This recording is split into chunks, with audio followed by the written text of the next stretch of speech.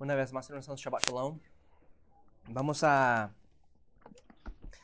vamos a leer la escritura, vamos a tocar una, una parte, o básicamente un versículo de, de esta parashá que nos tocó esta semana, que nos tocó las últimas dos parashats en este ciclo, la parashá de Vayekel y la parashá de Pekudei. Y hay un versículo muy interesante, ¿verdad? Que está en el capítulo 38 de Éxodo. Y este versículo dice lo siguiente. Capítulo 38 de Éxodo, versículo 27. Dice, los 100 talentos de plata fueron para fundir las basas del santuario y las basas del velo. Dice, 100 basas por los 100 talentos, un talento por basa.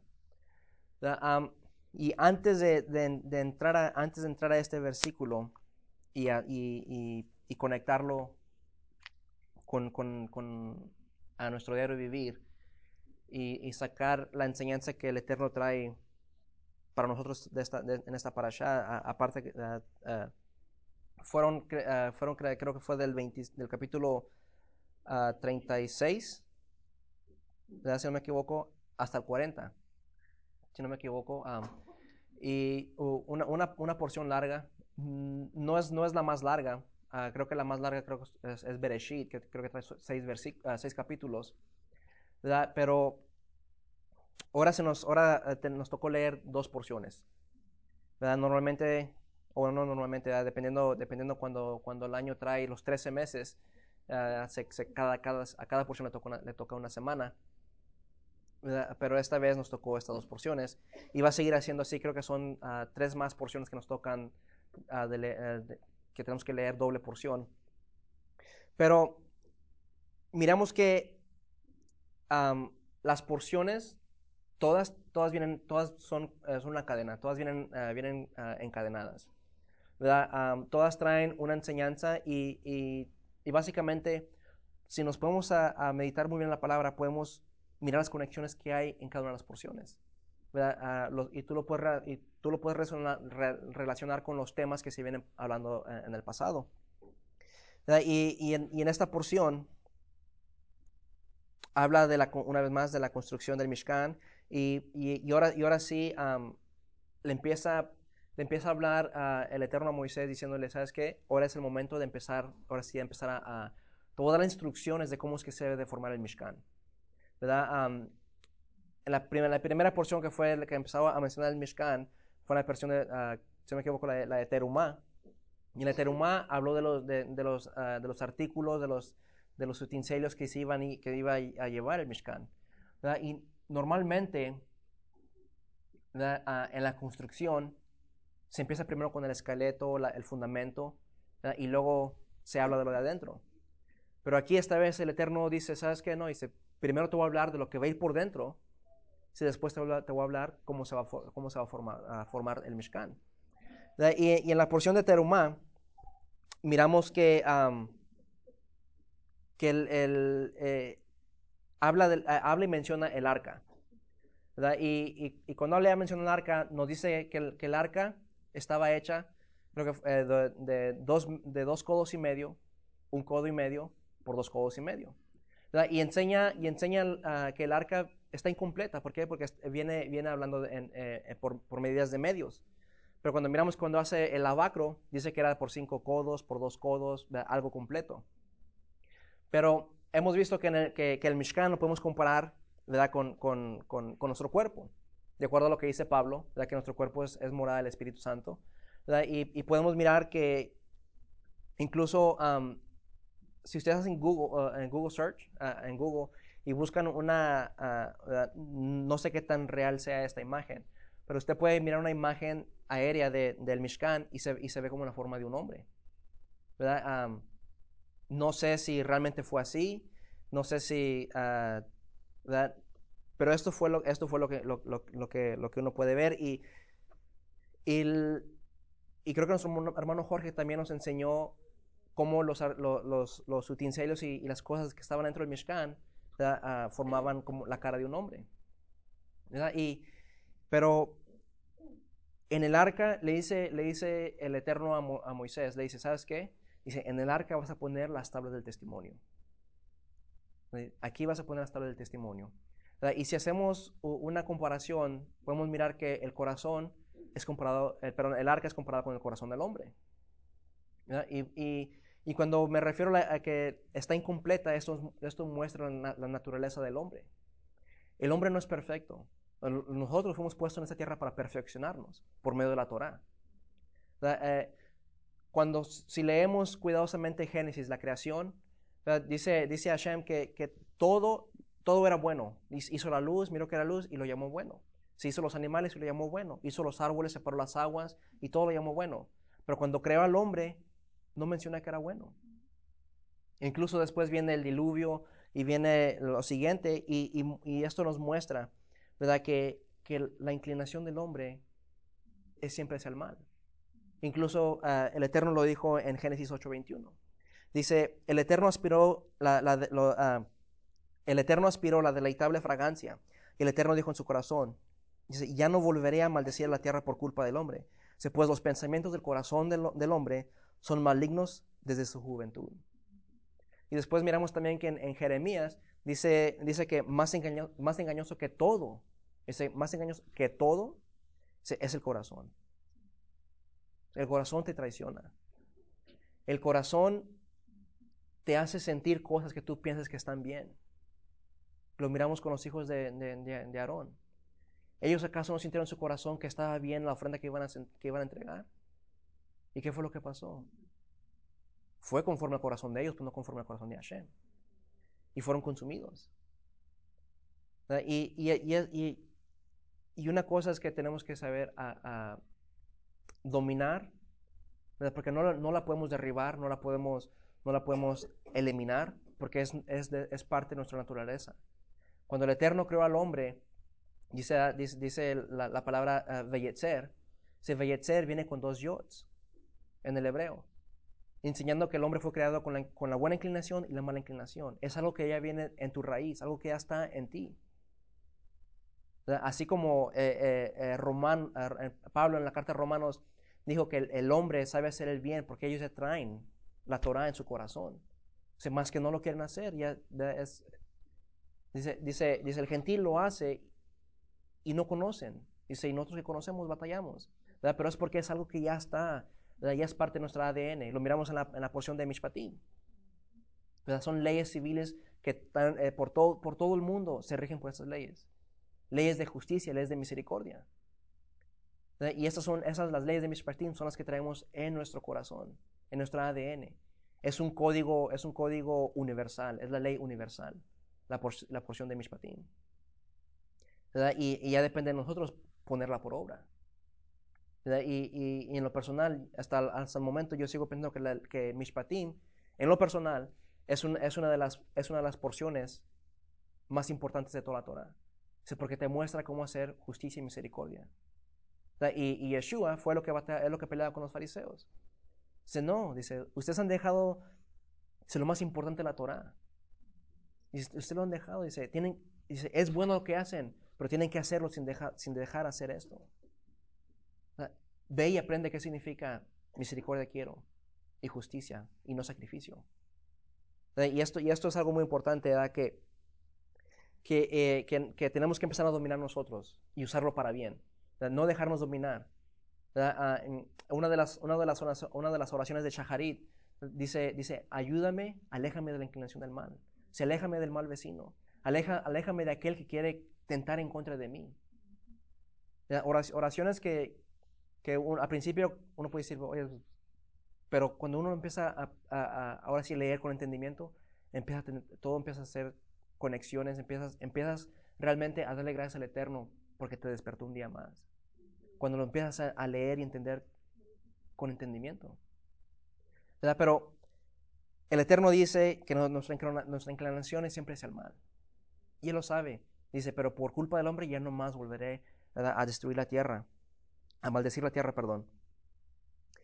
¿verdad? Y hemos dicho que el arca representa nuestro corazón. Hashem le dice a Moisés, ¿sabes qué? Pon las tablas del arca, pon las tablas del testimonio en el arca. De ahí podemos hacer esa conexión con Jeremías. Haré un nuevo pacto con la casa de Israel y la casa de Judá. Se pondré mis leyes en su mente y en su corazón. ¿Verdad? Y ese es un trabajo que nosotros tenemos que llevar diario y constante. ¿Verdad? Que cuando tenemos las leyes en nuestro corazón, tenemos que estar meditando en ellas constantemente. Una de las cosas por las cuales los querubines, ¿verdad? Están ellos mirando siempre hacia abajo.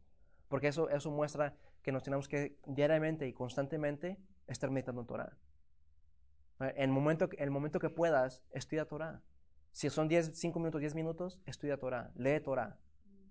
Porque por eso el querubín está inclinado y mirando hacia el arca, hacia donde estaba la instrucción, ¿verdad? Y eso es algo muy importante.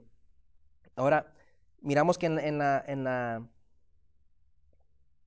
porción de Tetzave, perdón, en la porción de Tetzave, habla sobre el Urim y el Tumim, ¿verdad? Y esto representa, ¿verdad?, la luz de Yeshua y la perfección y la unidad, el Urim y el Tumim. De acuerdo a Proverbios 26, dice que el Urim, o bueno, perdón, dice Proverbios 6, 23, dice, porque el mandamiento es lámpara y la enseñanza, tu Torah es luz. Y también está el Salmo 119, ya que dice, lámpara es a mis pies tu palabra, que alumbra mi camino. Esa es la luz que llevamos nosotros por dentro.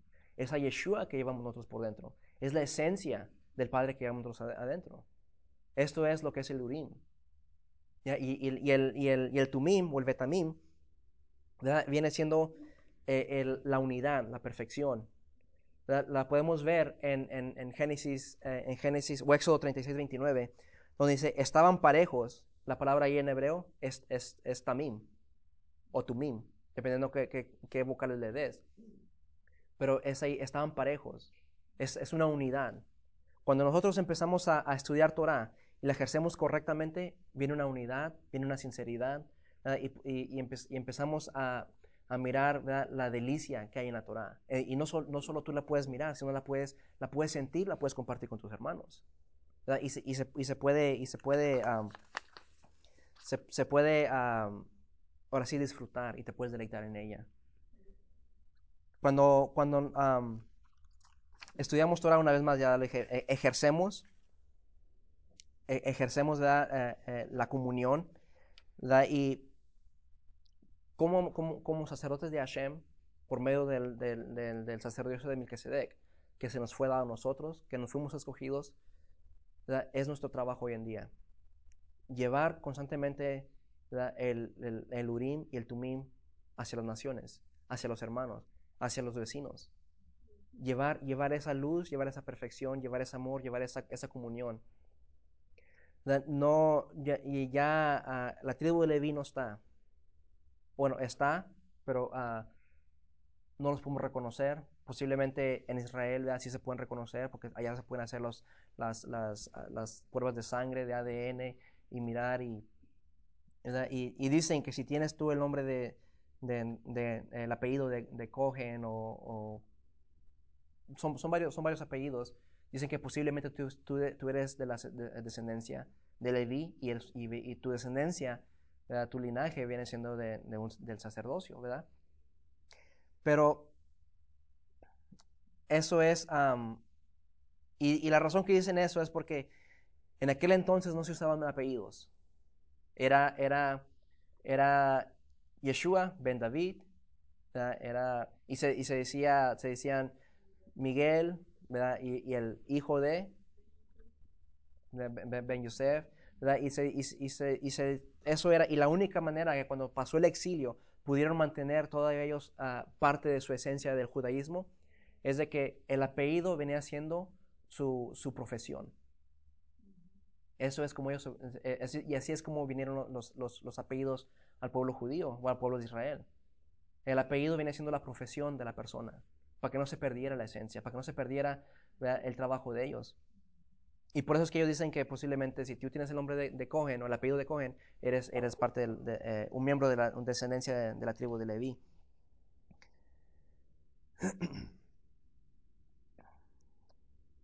Una vez más, la comunión sana, y esa la encontramos en primera de Juan 1, 5, 7. Si ese es el mensaje que hemos oído de él y que os anunciamos. Si Dios es luz y él no hay, y él no, perdón, y en él no hay tiniebla alguna. Si decimos que tenemos comunión con él, pero andamos en tinieblas, mentimos y no practicamos la verdad. Mas si andamos en la luz, como él está en la luz, tenemos comunión los unos y los otros. Si la sangre de Mashiach, de Yeshua, su hijo, nos limpia de todo pecado. Aquí Juan lo dice claramente, dice, si tú practicas la verdad, si estudias Torah, ¿verdad? Hay comunión. Dice, hay comunión entre los hermanos. Dice, ¿por qué? Porque le estás mirando la luz del Creador. Esa es la comunión que cuando practicamos la Torah. Uno hay un rabino que dijo un comentario, y a mí se me quedó este comentario, se me quedó desde el principio, desde que empezamos a estudiar las raíces hebreas. Dice, si dices que estudias Torah y no hay un cambio en tu vida, no estás estudiando Torah. Dice, la Torah hace cambios en tu vida. Dice, hace que cambies en la forma que miras al mundo. ¿Verdad? Tú quieres cambiar el mundo, pero el mundo no va a cambiar. Lo que va a cambiar es cómo tú miras al mundo. Pues, ¿por qué? Porque tú cambias en dentro de ti. ¿Qué es lo que hace la Torah? La Torah va a formar, te va a cambiar a ti y va a cambiar la forma que tú miras al mundo. Ahora, vamos a mirar, ¿verdad? Que miramos que la porción de Terumá también habla y nos enseña las ofrendas que tienen que traer. Uh, Tiene que ser de todo corazón. Y eso lo compartió nuestro hermano Manuel cuando él compartió ese día. Dijo, la ofrenda tiene que ser de todo corazón. Dice, si no la vas a dar, si no es de corazón, mejor ni la des. Dice, tiene que venir de lo más fondo, de lo más profundo de tu corazón. Y esa era la ofrenda que era para Hashem, ¿verdad? Es una ofrenda que es apartada. Lo mejor de ti lo partas para Hashem. Es lo que quiere decir terumá. Una ofrenda especial, una ofrenda elevada. ¿Verdad? Esa es la mejor que partas tú para Hashem. Lo mejor de ti. ¿Verdad? Y por eso miramos la mujer, la viuda, que da todo lo que trae en su bolsa. Le dijo Yeshua, ella ha dado más que todos. ¿Verdad? Pero, ¿en qué forma lo dio ella? Porque yo puedo ir, siendo rico, puedo ir a dar todo lo que traigo en mi bolsa. Dice, pero ¿en qué forma lo dio ella? Si miramos la porción de Kitizá, cuando le dice, darán medio ciclo. Y luego dice, esto es lo que darán. De acuerdo al Humash, es el Pentateuco, el pueblo de Israel, al Pentateuco o a la Torah, le dicen Humash. ¿Por qué? Porque trae comentarios rabínicos. Y es lo que es el Humash, es la Torah con comentarios rabínicos.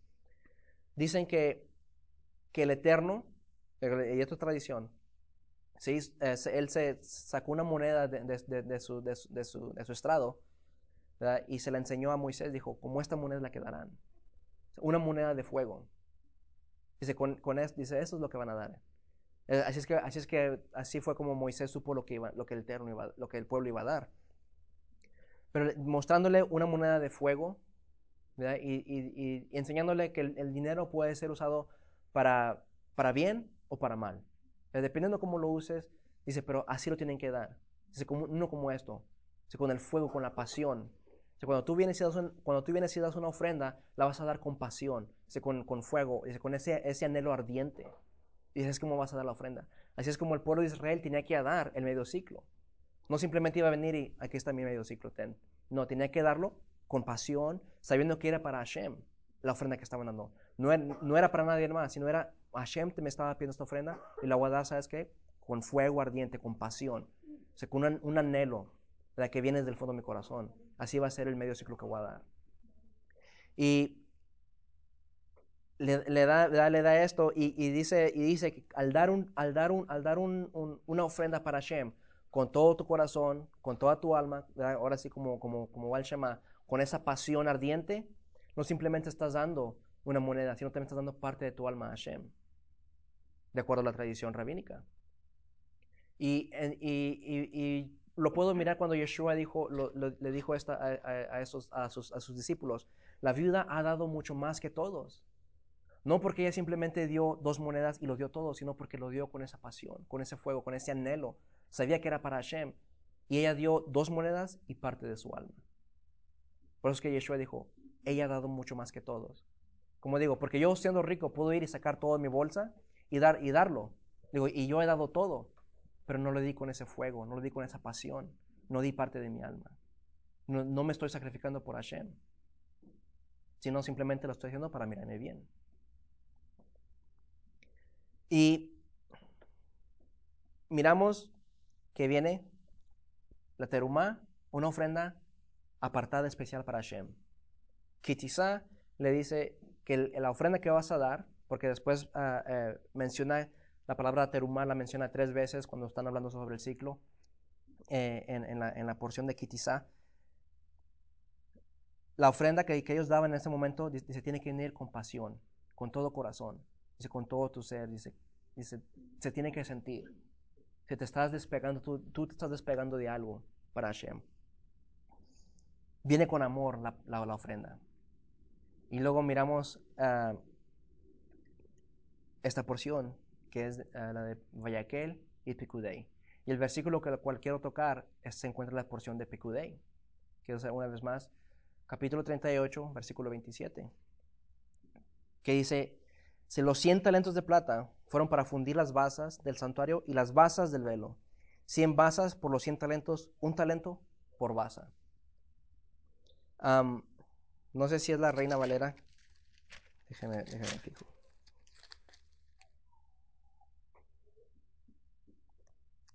Bueno, no, dice que los 100 talentos van a ser usados para hacer las basas.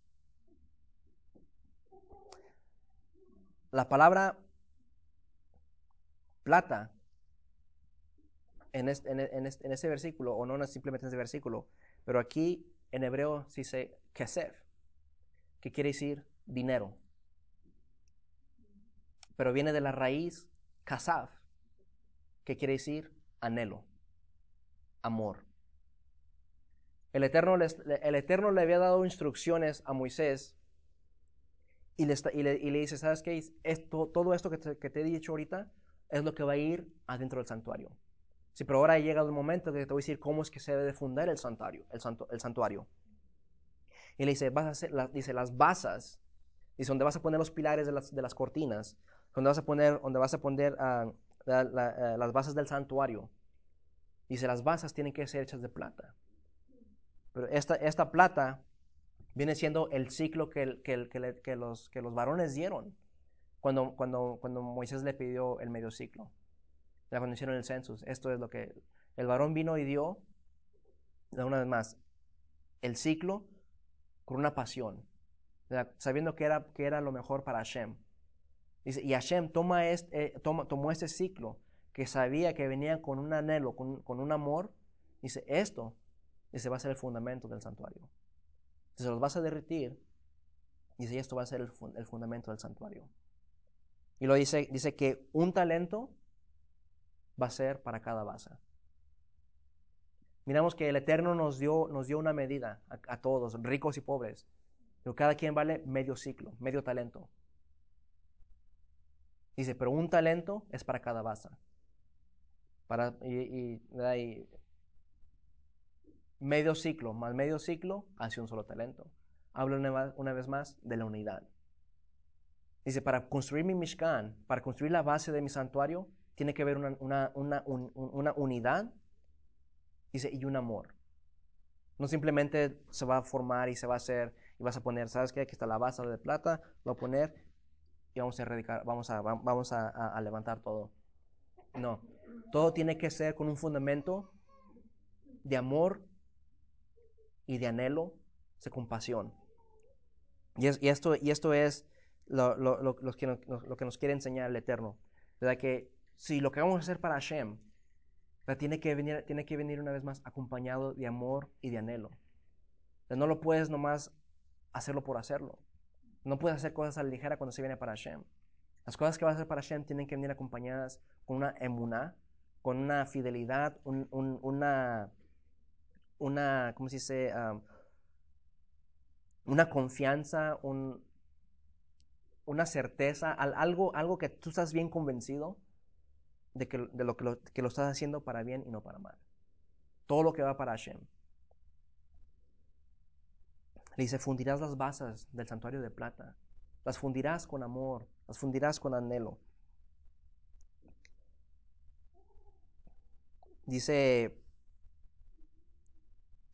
la carta de Primera de Juan 4, 7, 12. Dice lo siguiente, dice, amados, dice, amémonos unos a otros, dice, porque el amor de Dios y todo el que ama es nacido de Dios y conoce a Dios. El que no ama no conoce a Dios, porque Dios es amor. Dice, en esto es manifestado el amor de Dios en nosotros.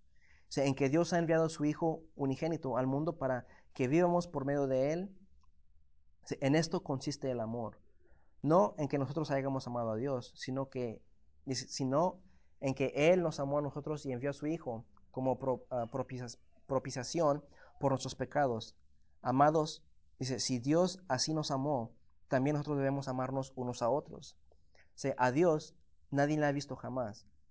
Es decir, si nos amamos unos a otros, Dios permanece en nosotros y su amor se perfecciona en nosotros. Dice, si nos amamos los unos a nosotros, Dios permanece en nosotros. Cuando Hashem pidió, dijo, hazme un Mishkan, dijo, yo quiero el Mishkan, pero no para morar en el Mishkan, sino para morar entre ustedes. Y aquí Juan nos dice, para que Hashem more entre nosotros, tenemos que amarnos unos a los otros. Para que el amor de Hashem permanezca, tiene que haber un amor entre nosotros. Porque podemos venir todos aquí y creemos y decimos, Hashem, la presencia de Hashem se manifiesta porque estamos todos aquí. Se manifiesta cuando estamos todos aquí, pero cuando hay amor entre todos nosotros. De acuerdo a lo que dice Juan. Primera carta de Juan. Pero si no hay amor entre nosotros, Hashem no se puede manifestar aquí. No se puede manifestar. Por eso Él dice, hazme el fundamento de amor. Hazme este fundamento de amor. Si miramos lo que dice Pablo, que nuestro cuerpo es morada del Espíritu Santo, del Ruach Kodesh, nos está diciendo Hashem, si quieres que more dentro de ti, ámate a ti mismo primero. Ámate a ti mismo, ama a tu esposa, ama a tus hijos, ama a tu vecino, ama a tu padre, ama a tu madre. Sí, y yo voy a morar en ti. Pero te tienes que amar a ti primero. Tu fundamento en ti, el anhelo, tiene que ser amor. Es en ti. Ya que tú lo hayas hecho, yo puedo morar en ti. Y cuando yo lo hago, el hermano Miguel lo hace, mi esposa lo hace, la hermana Milka, y todos lo hacemos, la gloria de Hashem se manifiesta en cada uno de nosotros. Y aquí en este lugar. Pero si no lo podemos hacer, no podemos decir, sentir la presencia de Hashem en este día. Porque si no hay amor, ¿qué presencia sentimos? No fuera de acuerdo a la de Juan, no fue la presencia de Hashem. La oración de Yeshua siempre nos habló sobre esto. En Juan 17. Dice, mas no ruego solo por estos, sino también por los que han de creer en mí por la palabra de ellos. Dice, para que todos sean uno. Dice, como tú, oh Padre, estás en mí y yo en ti, que también ellos estén en nosotros, para que el mundo crea que tú me enviaste. Si la gloria que me diste les he dado, para que sean uno, así como nosotros somos uno. Sí, y en ellos, pero yo en ellos y tú en mí, para que sean perfeccionados en unidad. Para que el mundo sepa que tú me enviaste y que los amaste tal como me has amado a mí. Padre, quiero que los que me has dado estén también conmigo donde yo estoy, para que vean mi gloria, la gloria que me has dado, porque me has amado desde antes de la fundación del mundo. Oh Padre justo, Aunque el mundo no te ha conocido, yo te he conocido y estos te han conocido. Así que, perdón, y estos han conocido que tú me enviaste. Si yo les he dado a conocer tu nombre y lo daré a conocer para que el amor con que me amaste esté en ellos y yo en ellos. Una vez más, Yeshua hace la oración por sus discípulos, ¿verdad? Para que haya una unidad en ellos. Dice, para que el amor que tú me has dado esté en ellos y yo esté en ellos. Regresando para atrás a lo que viene hablando, cuando empezamos nosotros a hacer una unidad, ¿verdad? Con la conciencia también, ¿verdad? La conciencia afecta la realidad. Nosotros podemos controlar la conciencia, ¿verdad? Pero y cambiar la realidad. Porque cuando uno aspira a cosas grandes, llegas a hacer cosas pequeñas. Pero si no aspiras a las cosas pequeñas, y si no aspiras a nada, ni a las pequeñas vas a llegar. Siempre tiene que haber algo en nosotros que nos esté animando. En, en, y científicamente hablando, eso es lo que hace la unidad. Creo que en el 1970 o 30, no me acuerdo, 24 naciones, una población de 10,000 personas, tomaron el 1% de esas personas, de las 24 naciones, y los empezaron a meter en un ambiente donde se hablaba positivamente, donde hacían ejercicio, comían saludable, y con esas 100 personas, de 10,000 personas, se empezó a hacer uh, un ripple effect. Cuando deja caer algo en el agua y ahí no como hace como ondas, esas 100 personas empezaron a hacer un cambio a todas las personas que estaban alrededor. De 10,000 personas tomaron el 1% y empezaron ellos a hablarles de su conciencia y hacer cambios en su conciencia. Y ellos empezaron a hacer cambios no simplemente en ellos, sino las personas alrededor de ellos empezaron a hacer cambios.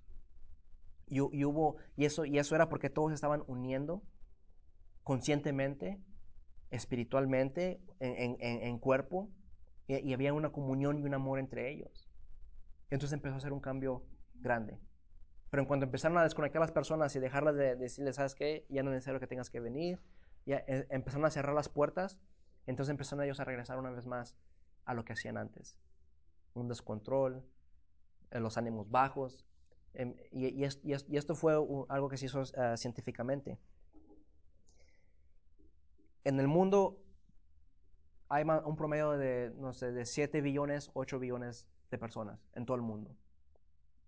Si tomamos el 1%, ¿verdad? Y agarramos la ruta cuadrada del 1%, y el 1% conforme la ruta cuadrada del 7.6 o 8, viene siendo como 8,000 o 9,000 personas.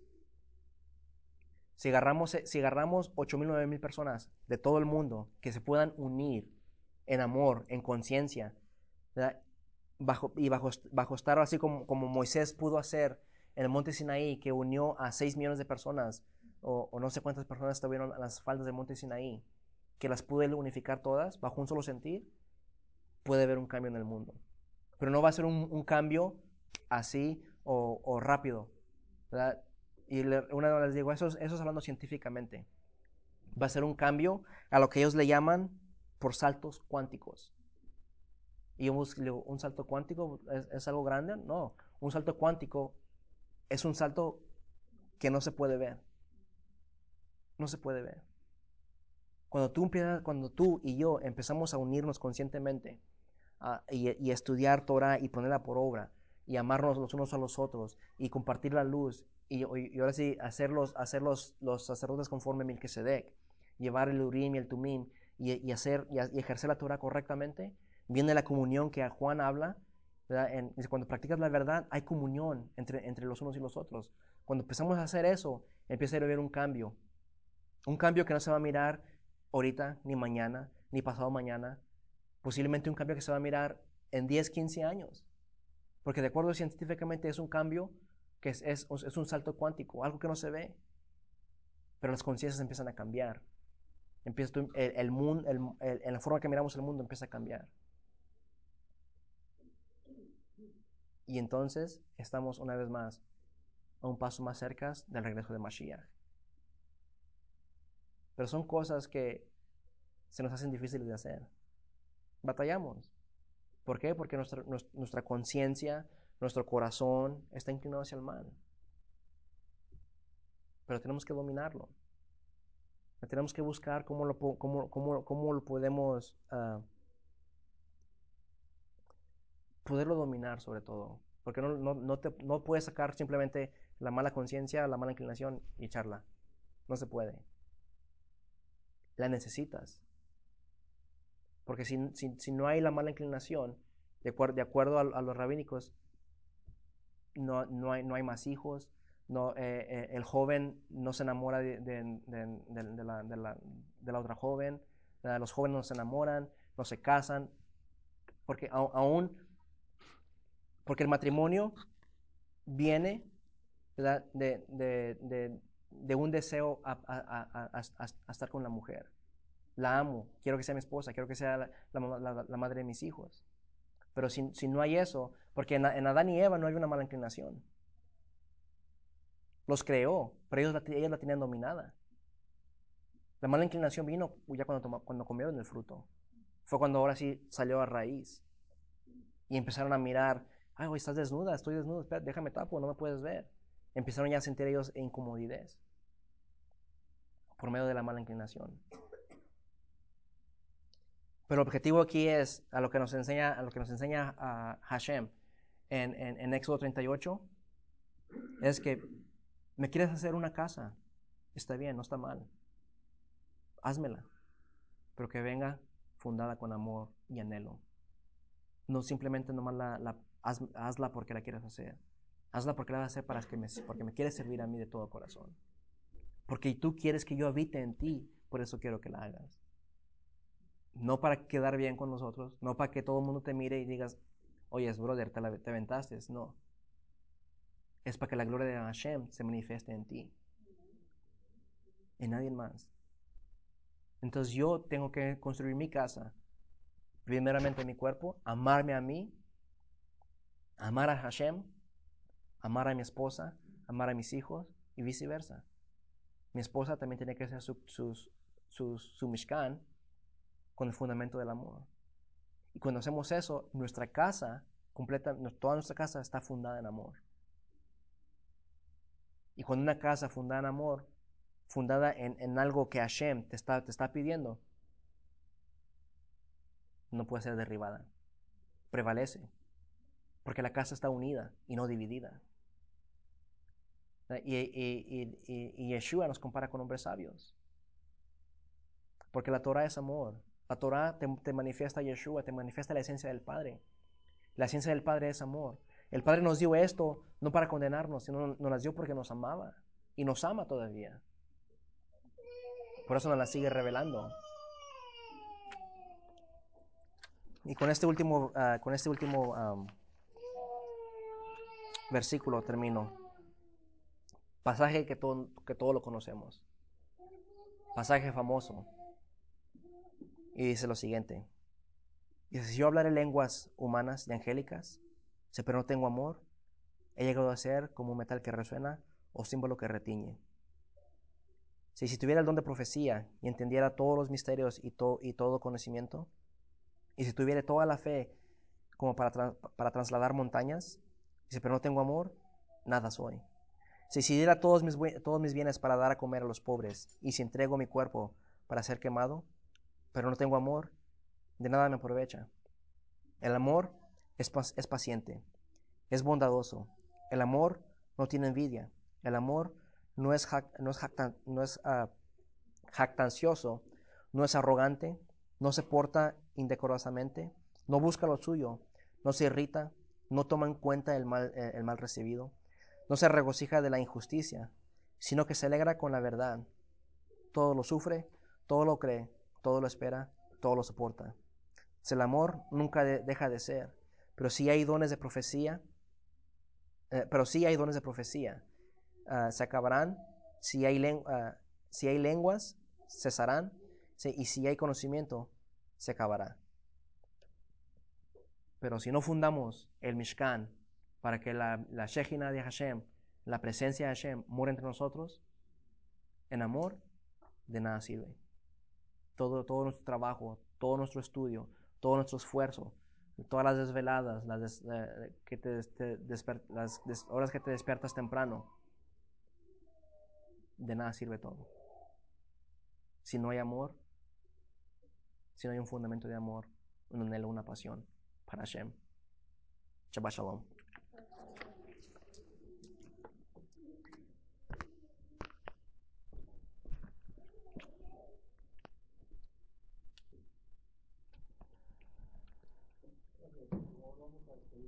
Vamos a hablar y vamos a llegar a